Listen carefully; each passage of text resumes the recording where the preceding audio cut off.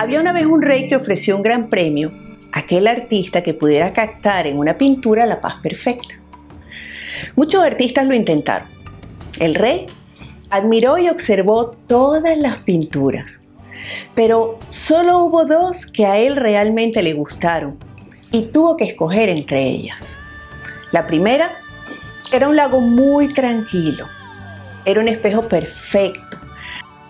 Todos los que miraron esta pintura pensaron que esta definitivamente reflejaba la paz perfecta. La segunda pintura también tenía montañas, pero estas eran escabrosas y descubiertas. Sobre ellas había un cielo furioso, del cual brotaba un impetuoso aguacero con rayos y truenos. Montaña abajo parecía el retumbar de un espumoso torrente de agua. Todo esto no se revelaba para nada pacífico. Pero cuando el rey observó cuidadosamente, vio que tras la cascada un delicado arbusto creciendo en una grieta de la roca descansaba. En este arbusto se encontraba un pequeño nido. Allí, en el rugir de la violenta caída de agua, estaba sentado plácidamente un pajarito en medio de su nido. El rey definitivamente se decidió y escogió la segunda. Y explicó a sus súbditos el porqué. Paz no significa estar en un lugar sin ruidos, sin problemas, sin trabajo duro ni dolor. Paz significa que a pesar de todas estas cosas, podemos permanecer calmados dentro de nuestro corazón. Hola, hola, ¿cómo estás? Soy Maite y hoy voy a conversar contigo sobre todo lo que podemos hacer para sentir paz interior. Esa paz que yace, que descansa, que permanece en el interior de cada uno de nosotros. Y que a través de nuestros gestos, de nuestras actitudes, de nuestros comentarios, de nuestras acciones y comportamientos, la reflejamos hacia el mundo y hacia los demás. Todos deseamos estar en paz. Todos queremos vivir en un mundo en paz, un mundo más pacífico, sinónimo de equidad, de entendimiento, de buena convivencia, de respeto a diferencias, de consideración a todos. Pero tal vez no hemos comprendido que la paz no ocurre afuera, sino dentro de cada uno de nosotros.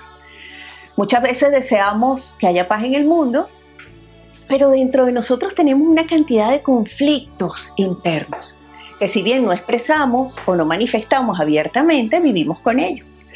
Tenemos diferencias entre lo que queremos y lo que tenemos, o diferencias entre lo que pensamos y lo que sentimos, entre lo que sabemos que deberíamos hacer pero que no hacemos.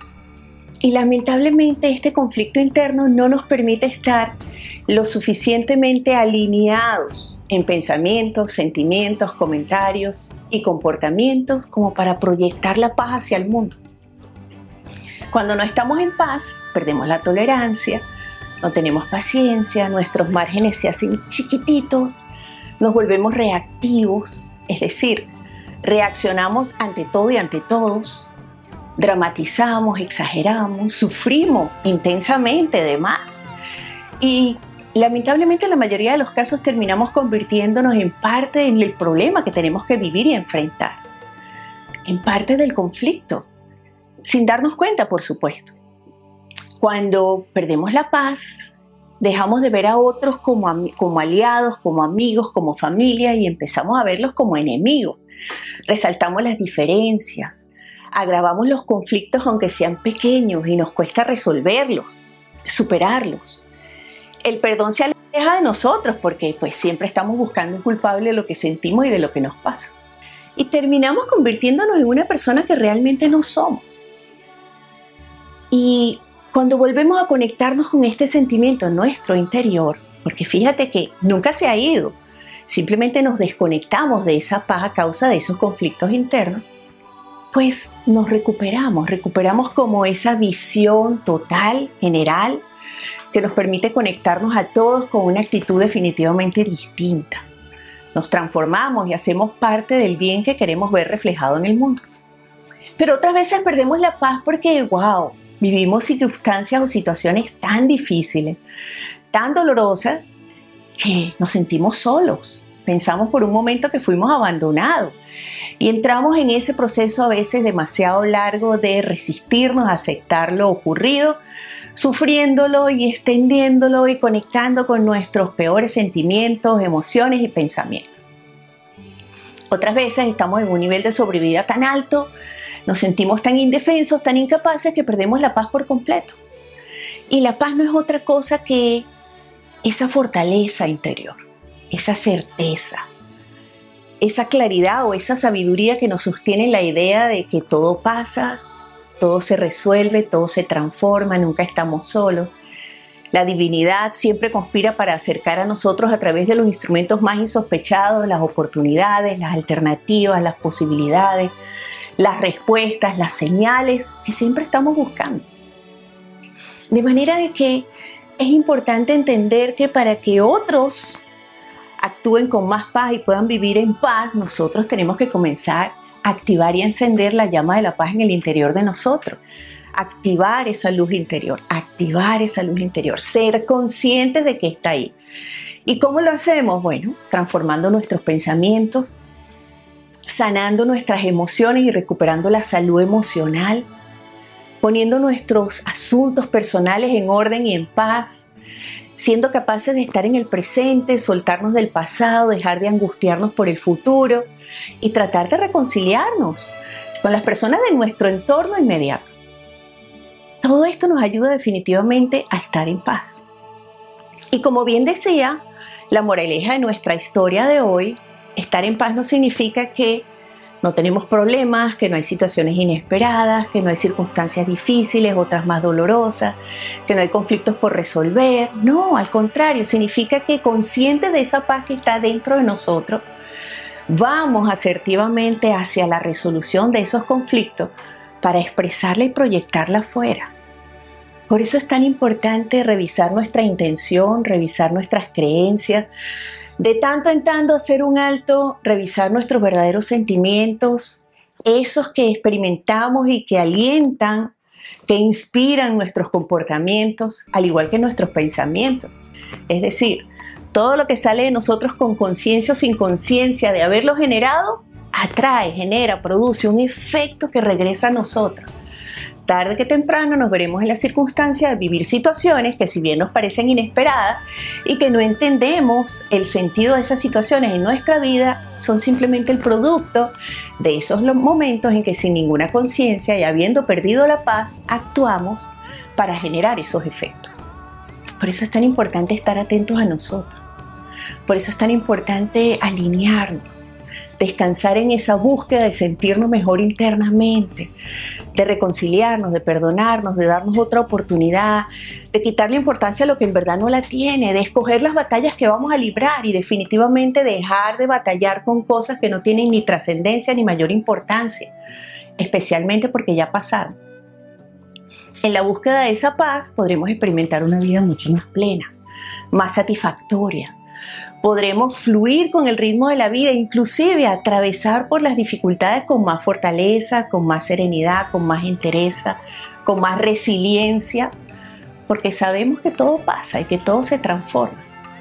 En esa misma medida nuestra vida va a fluir de una manera distinta. No es tan sencillo porque la batalla primordial la libramos adentro de nosotros todo el tiempo. Todo el tiempo, nuestro mayor enemigo a vencer para recuperar la paz y activarla en nuestro interior somos nosotros mismos. Con muchos de esos pensamientos con los que justificamos nuestros comportamientos o nuestros sentimientos o nuestros deseos y pensamientos negativos, tóxicos, vengativos, llenos de resentimiento, de odio, de ira, a veces de dolor que se traduce en esos otros sentimientos que son tan tóxicos para nosotros y para otros. Por eso recuperarnos y reconectarnos es tan importante. Por otro lado, también he pensado últimamente que cuando estamos bien, cuando nuestra vida está serena y tranquila, cuando está ocurriendo lo que queríamos o lo que nos gusta o lo que nos hace sentir bien, es mucho más sencillo ser personas pacíficas, positivas, solidarias, comprensivas, tolerantes.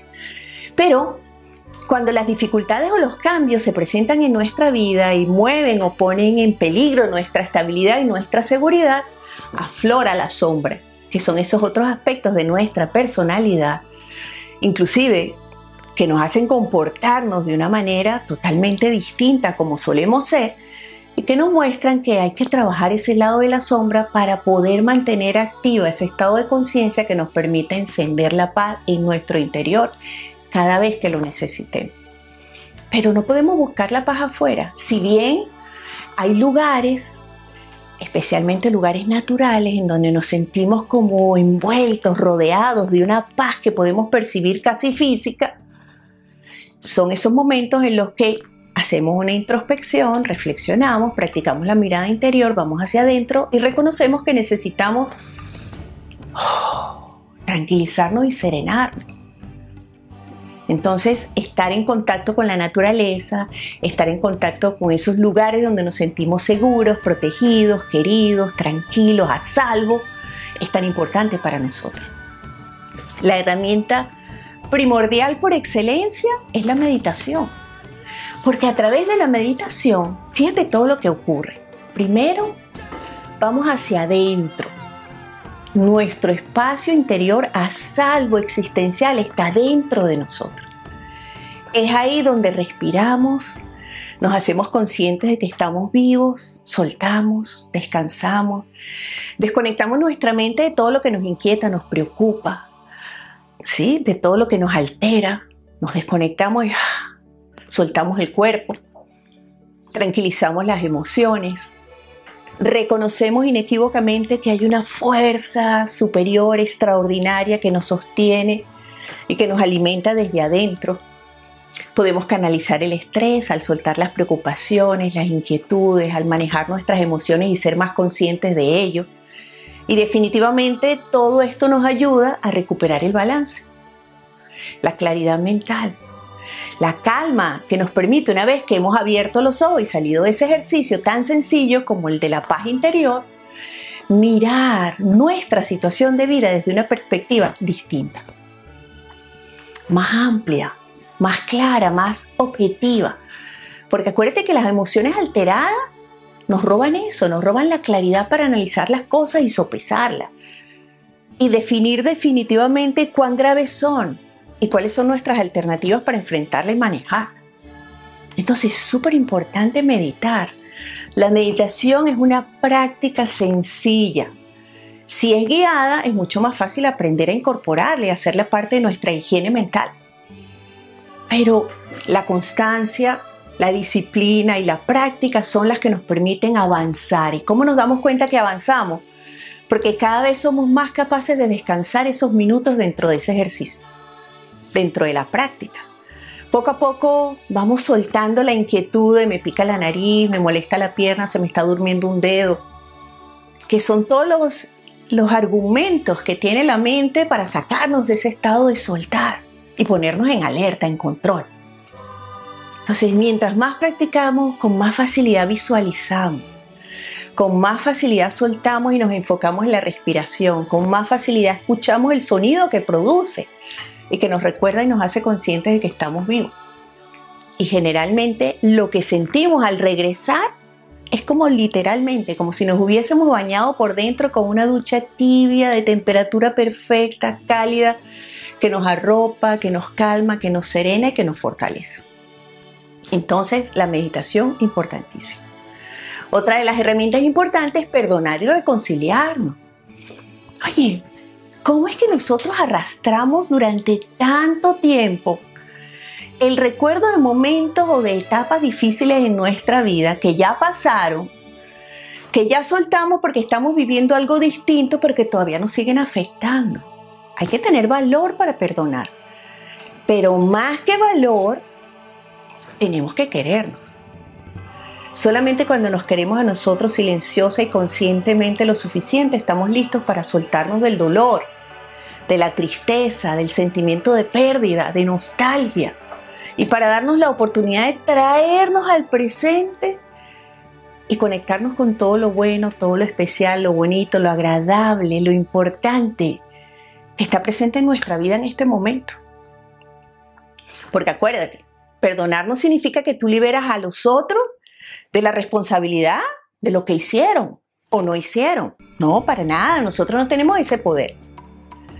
Perdonar significa que tú te liberas, es a ti a quien libera. Cuando dejas de pensar en eso, cuando decides ya no voy a pensar más en eso, ya no me voy a preguntar por qué, voy a aceptar. Fue así. Fue difícil, fue doloroso, fue inesperado, pero fue. Forma parte de quien soy.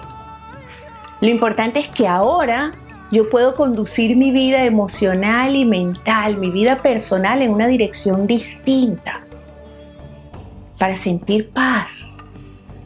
La paz es la señal inequívoca después del perdón de que hubo un proceso de reconciliación. Ahora, perdonar y reconciliarte tampoco significa justificar, no, significa aceptar y comprender, o así. Porque de lo contrario seguiremos sufriendo y este pasado y estos recuerdos no nos van a permitir estar en paz. Siempre estaremos alimentando el deseo de vengarnos, de cobrar, de que a otros les pase lo mismo o peor de lo que nos pasó a nosotros. ¿Y qué hacemos con todo eso durante tanto tiempo? Nos envenenamos y nos enfermamos y nos hacemos daño. Entonces, perdonar y reconciliar.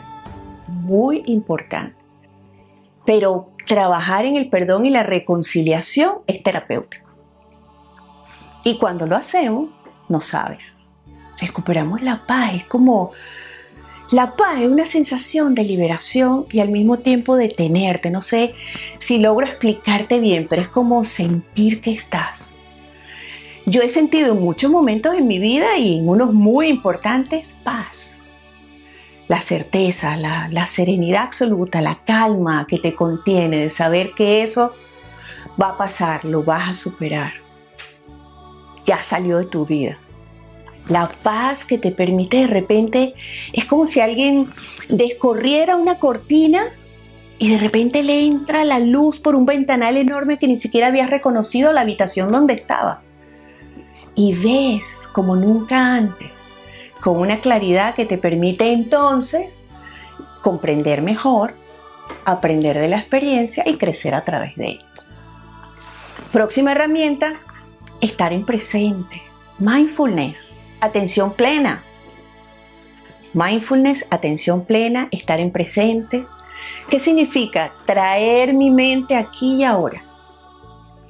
Por ejemplo, si tú en este momento me estás escuchando, pero estás viendo el celular, mandando un texto, respondiendo un mensajito, o si estás pensando cuánto tiempo más Maite va a hablar, a qué hora se terminará, si habrán dormido, estarán despiertos, qué voy a hacer mañana, uy, qué me voy a poner. Tú no estás aquí, tú estás en el futuro o en el pasado, pero es que tu vida no está ocurriendo ni mañana ni ayer, ni esta mañana, está ocurriendo ahora. Y lo que sucede es que muchas veces nos perdemos la posibilidad de reconocer las oportunidades y las alternativas que tenemos porque no estamos aquí. Estamos inmersos en el proceso del pasado o del futuro, imaginando cómo sucederán las cosas, no siempre de la mejor manera. Y eso nos roba el único momento en donde verdaderamente ocurre nuestra vida, aquí y ahora, aquí y ahora. Yo estoy aquí, contigo en este instante. ¿Dónde estás tú? ¿Dónde está tu cabeza? Estás tú. Tráela. ¿Y cómo la traigo? Con un sencillo ejercicio de ubicación. Siento la silla donde estoy sentado. Tomo conciencia de la temperatura en mi cuerpo. Me toco las manos. De repente miro a los ojos de la persona con la que estoy compartiendo una conversación que ni siquiera estoy atendiendo porque mi mente está en otro lado. Cualquiera de esos sencillos ejercicios te trae. Claro, después de un rato seguramente, como tienes el hábito de hacerlo, te vas a volver a ir. Vuélvete a traer, vuélvete a traer. Eso es mindfulness. Y mientras estoy haciendo las cosas, las siento, uso mis sentidos para sentir, para estar aquí. Y eso me trae. ¿Y qué me produce? ¡Wow! Te libera de la carga del pasado, te libera de la angustia del futuro, te ayuda a dejar de dramatizar y de vivir las cosas con tanta intensidad. Es como si echaras un pasito para atrás y pudieras ver lo mismo diferente, como con más claridad y menos emocionalidad. El mindfulness te hace consciente de la vida, del regalo de la vida. Oye, porque nos quejamos, porque siempre queremos más, nos han enseñado a buscar más. ¿Qué es lo próximo? Más grande, más importante, que otras personas reconozcan más, que tengan más. Pero realmente mi felicidad dependerá de ese más. Yo te digo, sin temor a equivocarme, que la mayoría de las veces no.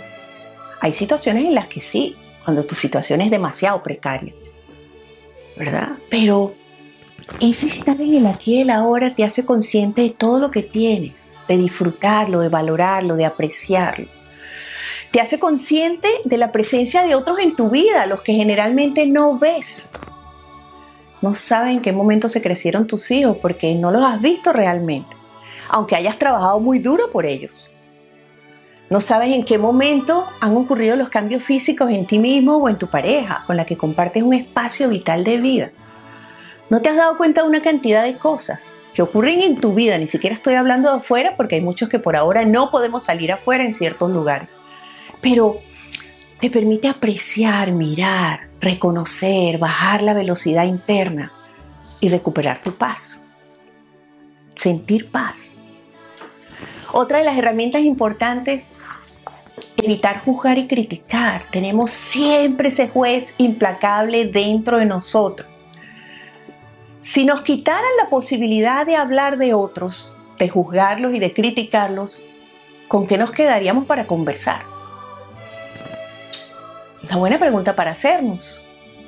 De repente nos daríamos cuenta que casi no tenemos temas sobre cuáles conversar porque estamos tan habituados a hacerlo. Claro, yo no digo que hayas tenido la mala intención de, no importa por qué razón, ni cuáles hayan sido tus razones, no importa. Es simplemente una toma de conciencia. Cuando dejamos de hacer eso, soltamos. Es como, ya no me voy a fijar, porque ¿para qué me fijo? ¿Voy a contribuir de alguna manera con su mejora, con su cambio, con su transformación, con su felicidad? No, suéltalo. Cada quien tiene derecho a vivir su vida como quiera y pueda hacerlo. Y no podemos meternos en el medio de la vida de otro para juzgarle, porque alguien se va a meter en el medio de la de nosotros si no estamos ahí. Entonces, soltar, respetar y aceptar las diferencias, resaltar los elementos afines, los elementos y las características positivas, lo que suma. Y si estamos imbuidos en relaciones tóxicas, pues tomarnos el tiempo para reflexionar. ¿Qué es lo que estamos recibiendo a cambio de estar aquí? ¿Podemos hacer algo para mejorarlo? El otro o los otros estarán dispuestos junto con nosotros a darle solución a los conflictos. Y si no, tener el valor de buscar la ayuda y tomar decisiones. Pero es tan importante, ¿sí?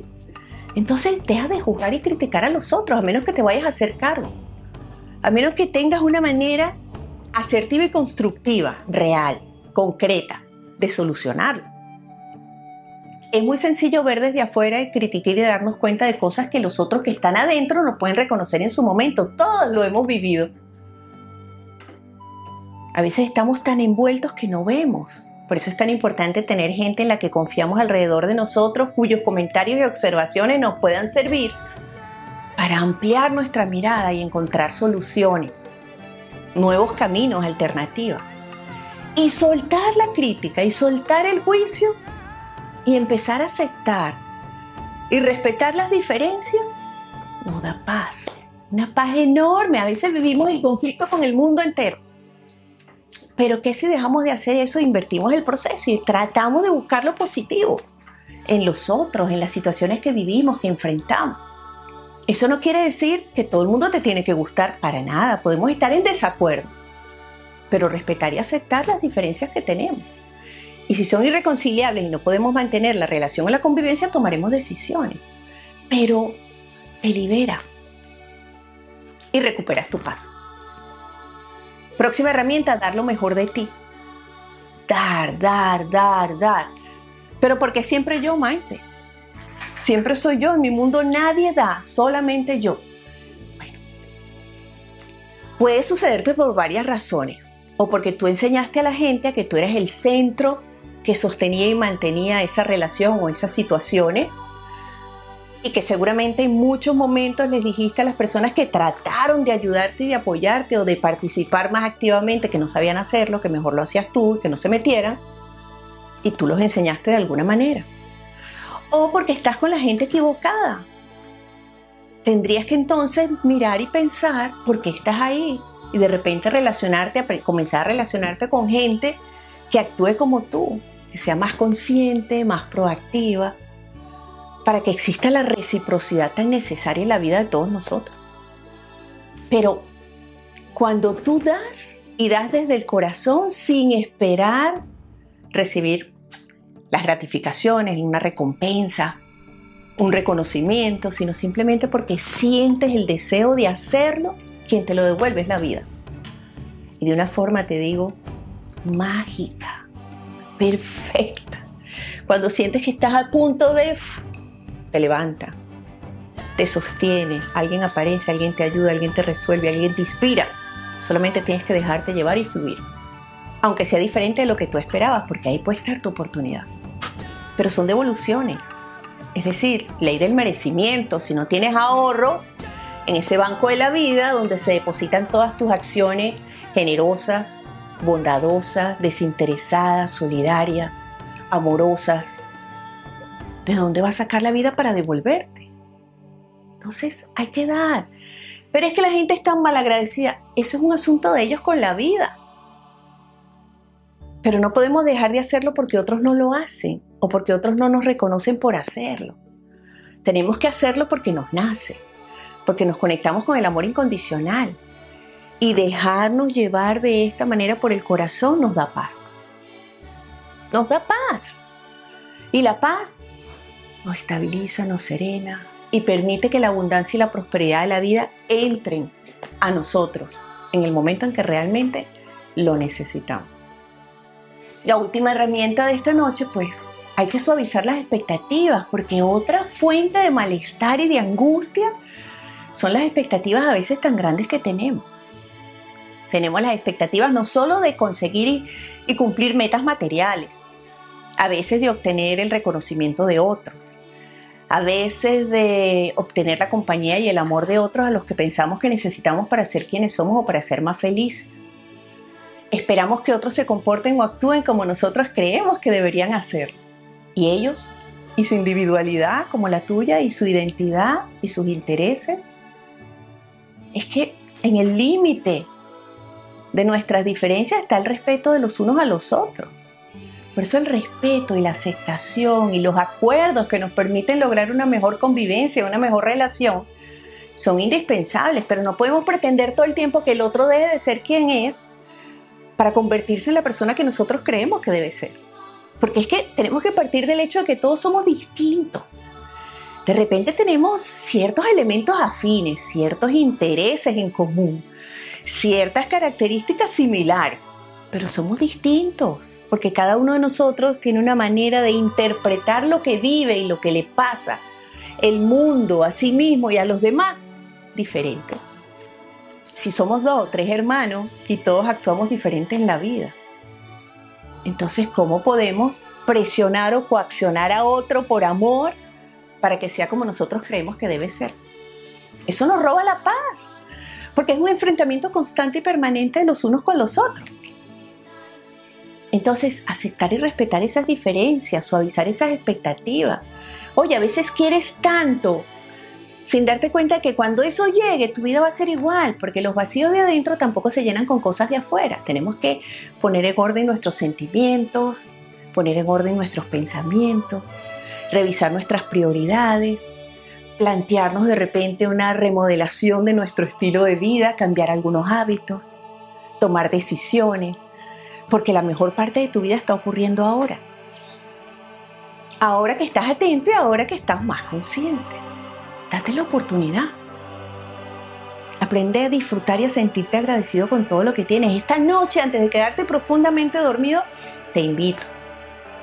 Cierra los ojos y por unos minutos piensa en todo lo que ha sucedido en estos últimos días y resalta todo lo positivo. Comienza por el hecho de estar vivo, de estar sano, de tener a lo mejor un compañero, una compañera, de tener una familia, de tener buenos vecinos, de tener un trabajo, de tener una oportunidad, de tener comidita en tu nevera, de estar en un lugar agradable, en fin. Y de ahí para adelante todo lo bueno que te haya sucedido. Tuviste un problema, pero se te resolvió. Sí, pero no es justo, pero se resolvió. Y tú sigues ahí pegado en el sufrimiento y en el drama. ¡Ey, suéltalo! No pasó. Sí, pero pudo haber pasado. Pero no pasó. ¿Qué puedo aprender de eso para protegerme la próxima vez? Pero ya, lo suelto. Lo suelto para recuperar mi paz. Nada ni nadie puede robarme la paz a menos que yo lo permita. Vamos a cuidarnos, vamos a protegernos, porque a veces estamos tan rebeldes contra lo que es bueno para nosotros.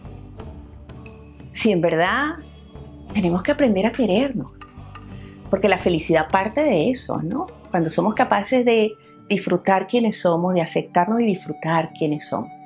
Cuando somos capaces de aceptar y disfrutar el lugar donde estamos. Las personas con las que tenemos el regalo de compartir la vida en nuestro entorno personal, cuando somos capaces de disfrutar y aceptar lo que hacemos y tratamos de poner nuestro don en acción para proyectarlo hacia el mundo, ese sentimiento que experimentamos internamente es felicidad. Y la felicidad no es una emoción, la felicidad es una paz, es como nos hace sonreír. Nos hace sonreír, porque estamos donde queremos, hacemos lo que queremos, lo que nos gusta y estamos agradecidos.